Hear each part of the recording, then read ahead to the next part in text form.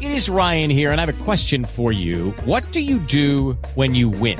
Like, are you a fist pumper, a woohooer, a hand clapper, a high fiver? I kind of like the high five, but if you want to hone in on those winning moves, check out Chumba Casino. At ChumbaCasino.com, choose from hundreds of social casino-style games for your chance to redeem serious cash prizes. There are new game releases weekly, plus free daily bonuses. So don't wait. Start having the most fun ever at ChumbaCasino.com. No purchase necessary. VGW Group. Void where prohibited by law. See terms and conditions. 18+.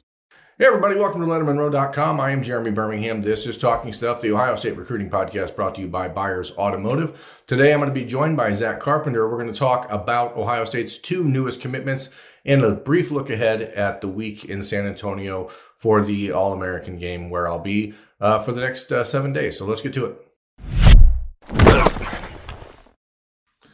Zach, obviously it's a big win for Ohio State on Saturday at the Rose Bowl, but they also surprised some folks, or I think actually they were probably a little bit surprised as well.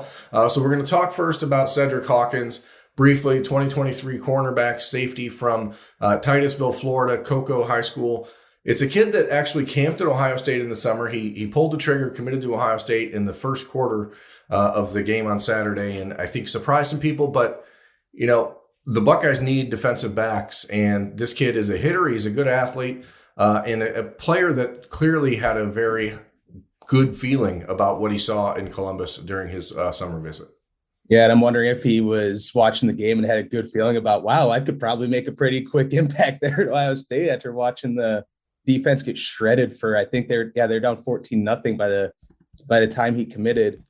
And I was also kind of laughing. I'm like, so did Ohio State know it was coming? Like, do you think they checked their phones at halftime? Be like, oh, all right, well, I guess we got some reinforcements on the way. But he is, it definitely surprised, I think, most people. And I know he looked pretty fluid, looked pretty solid at the camp in Columbus this summer.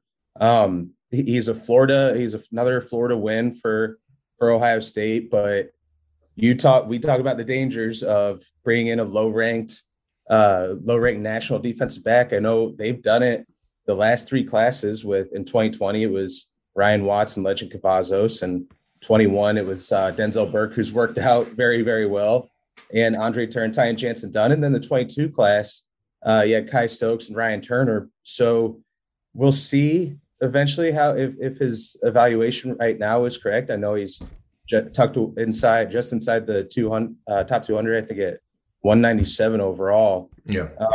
What do you make of those sorts of, this history of the last few cycles where they're taking low-ranked defensive backs? I don't know if it's just because defensive backs are so hard to evaluate at the high school level. It is, but it's also, you're talking about Florida. You know that this kid's a good athlete. You know he can run. You know he likes to hit. But then again, you're dealing with Florida, and what does it mean when a kid from Florida commits a year ahead of time?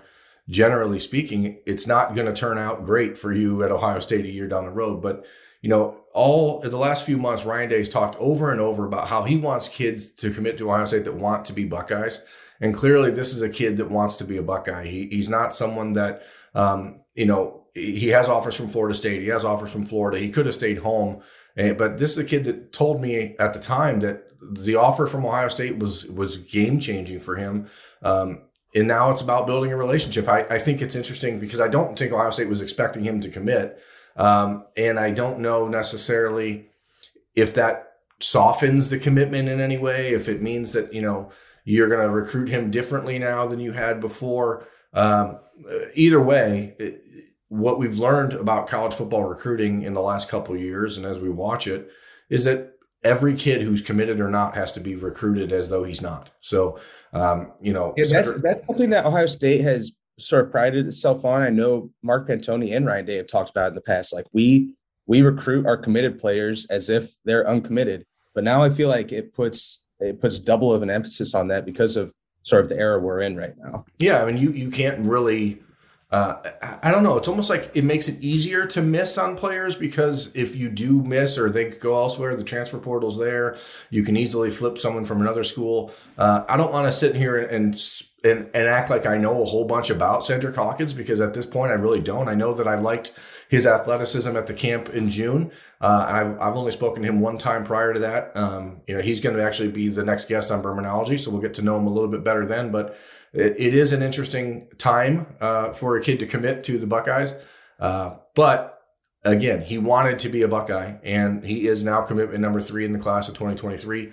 We're going to talk more about Cedric Hawkins as we get to know him better. But for now, just understand for Ohio State fans that it's a top 200 ranked safety from Florida and a really good athlete who wanted to be a Buckeye. And that brings us to Sunday's announcement of Omari Abor, who just announced on the Under Armour game that he was committing to Ohio State.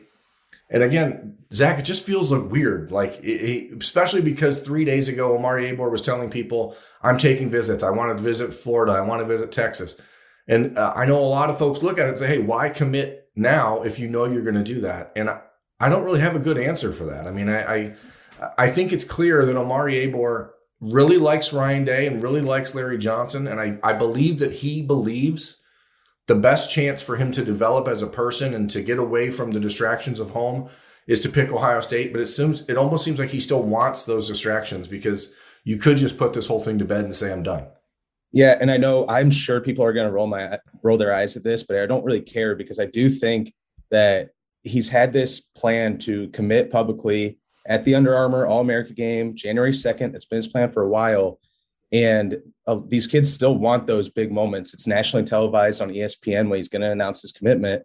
So I think he probably does want that spotlight. I mean, it's going to be a fun day for him. He's going to be able to celebrate while he's down there with a bunch of his best friends that are on his team or on the other Under Armour All-America team. And then it's the race to February to sign him then, because he's been very upfront that he's going to be committed to a school, but he's going to be committed to Ohio State, but he's not, his recruitment's not necessarily over. Right. And he will take a visit to Florida, probably a visit to Texas, probably, but he can't visit Ohio State again. And that's where this gets really kind of confusing, because I've said it on previous shows and I've written it on the Letterman Lounge on our forum. Sometimes I feel it seems like Omari Abor is waiting for someone else to really show him the interest that Ohio State has. And I don't know if that's Texas or Texas A&M or LSU or Alabama.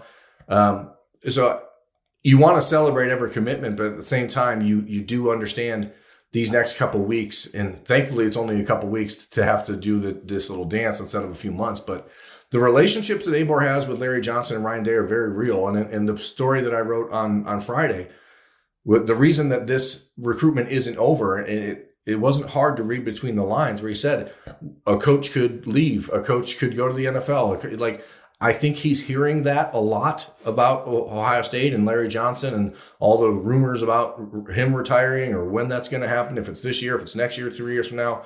Ryan Day heading off to the NFL, those rumors, though Day himself and his agency have put that to bed. Other coaches are still going to use it against Ohio State until there's an extension signed on his contract. So, I mean, how do you effectively celebrate the decision and be happy for Ohio State that, a big time commitment from a kid they've recruited really hard, without being honest and saying, hey, this is going to be a weird couple weeks? Well, you celebrate weirdly, because even though you do have to kind of finish this fight, you guys have waited so long. You played that waiting game for so long for Kenyatta Jackson, especially Caden Curry, and now Omari Abor. And I think that's why maybe it's a little bit of a relief, even though you still have pretty much, you have like a lead in this race, but you still have a full lap to go.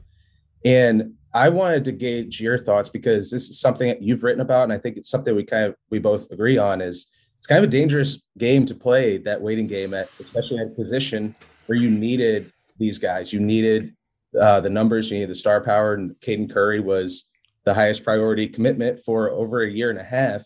So do you think this was kind of a one-off cycle because of all the different factors we've talked about before, and including that Larry Johnson? I do think it's a more of a one-off, but it's also Larry Johnson's way. I mean, he recruits his guys. He finds guys that he really connects with. Omari Abor is one of them. And I think you look at it from the outside looking in and this kid doesn't feel like he fits at Ohio State, all the game playing, whatever you want to call it. But the relationship with Larry Johnson is what's motivated this entire thing from the start. And so you have to hope I suppose that at this juncture, that relationship carries on and is enough for him to understand that his opportunity in Columbus to get away from the distractions, the possibility, when you're close to home and you're at college, and if you are a kid who maybe is a little bit, I don't want to say immature, but you haven't lived a lot of your life. You don't know exactly what's out there. It's easier to get distracted when you're close to home and you got a bunch of people and people that are hanging on around you, especially as a big time football player. So I've had some thoughts about that. I don't want to cut you off, but I want to say my own thoughts on that. Is I've always been a very big proponent of recruits doing that, of anybody doing that, is moving away from your comfort zone where you've kind of grown up your whole life. Because I lived in Illinois from when I was 4 years old till I was 24, and like you said, there's a lot of distractions, and there's you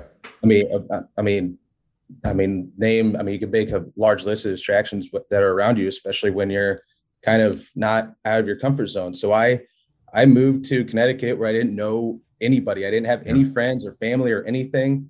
And it kind of it got me away from some of those things and taught me a lot about myself. And then moved to Columbus, and I was a lot more prepared for the line of work I'm in now, of covering Ohio State recruiting and getting to know more people and kind of just extending myself. So yeah, I think that plays a part in this decision. I really do. I think this plays a big part in his decision. And the hope for Ohio State over the next few weeks is that commitment number 19 sticks, because he sees that. But the pressure, the external pressure to stay close to home, the other schools are going to ramp things up over these next few weeks. And so you hope for Ohio State and for Omari Abor that relationship is enough to withstand that. There is, I'm heading off to San Antonio on Monday and going to be in Texas for the next 7 days for the All-American game down there. Ohio State is going to have a very large contingent of commitments there. I think it's 11 different Ohio State commitments that will be there. And one decision upcoming next Saturday will be Hero Kanu.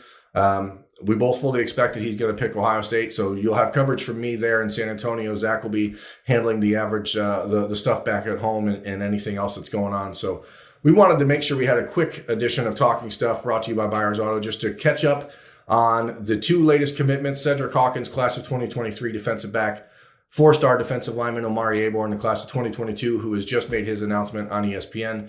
And commitment number 19, as I said, Buckeyes top-ranked class in the Big Ten. Moving on up. They're up to number 4 in the nation right now, and they only have 19 commitments. The next, inside the top 5, I think Texas A&M has 27, Georgia has 26, Alabama has 24, and then Texas behind them, I think, has 25. So it's a very small class at this point compared to everyone else, Zach, but it's still as good as anyone in the country. Yep. And I feel like we talked so long about Omari Abor and how it's like kind of a lukewarm commitment because it's not over yet. But if they get Omari Abor and Hero Kanu, this is something I've written about a few times.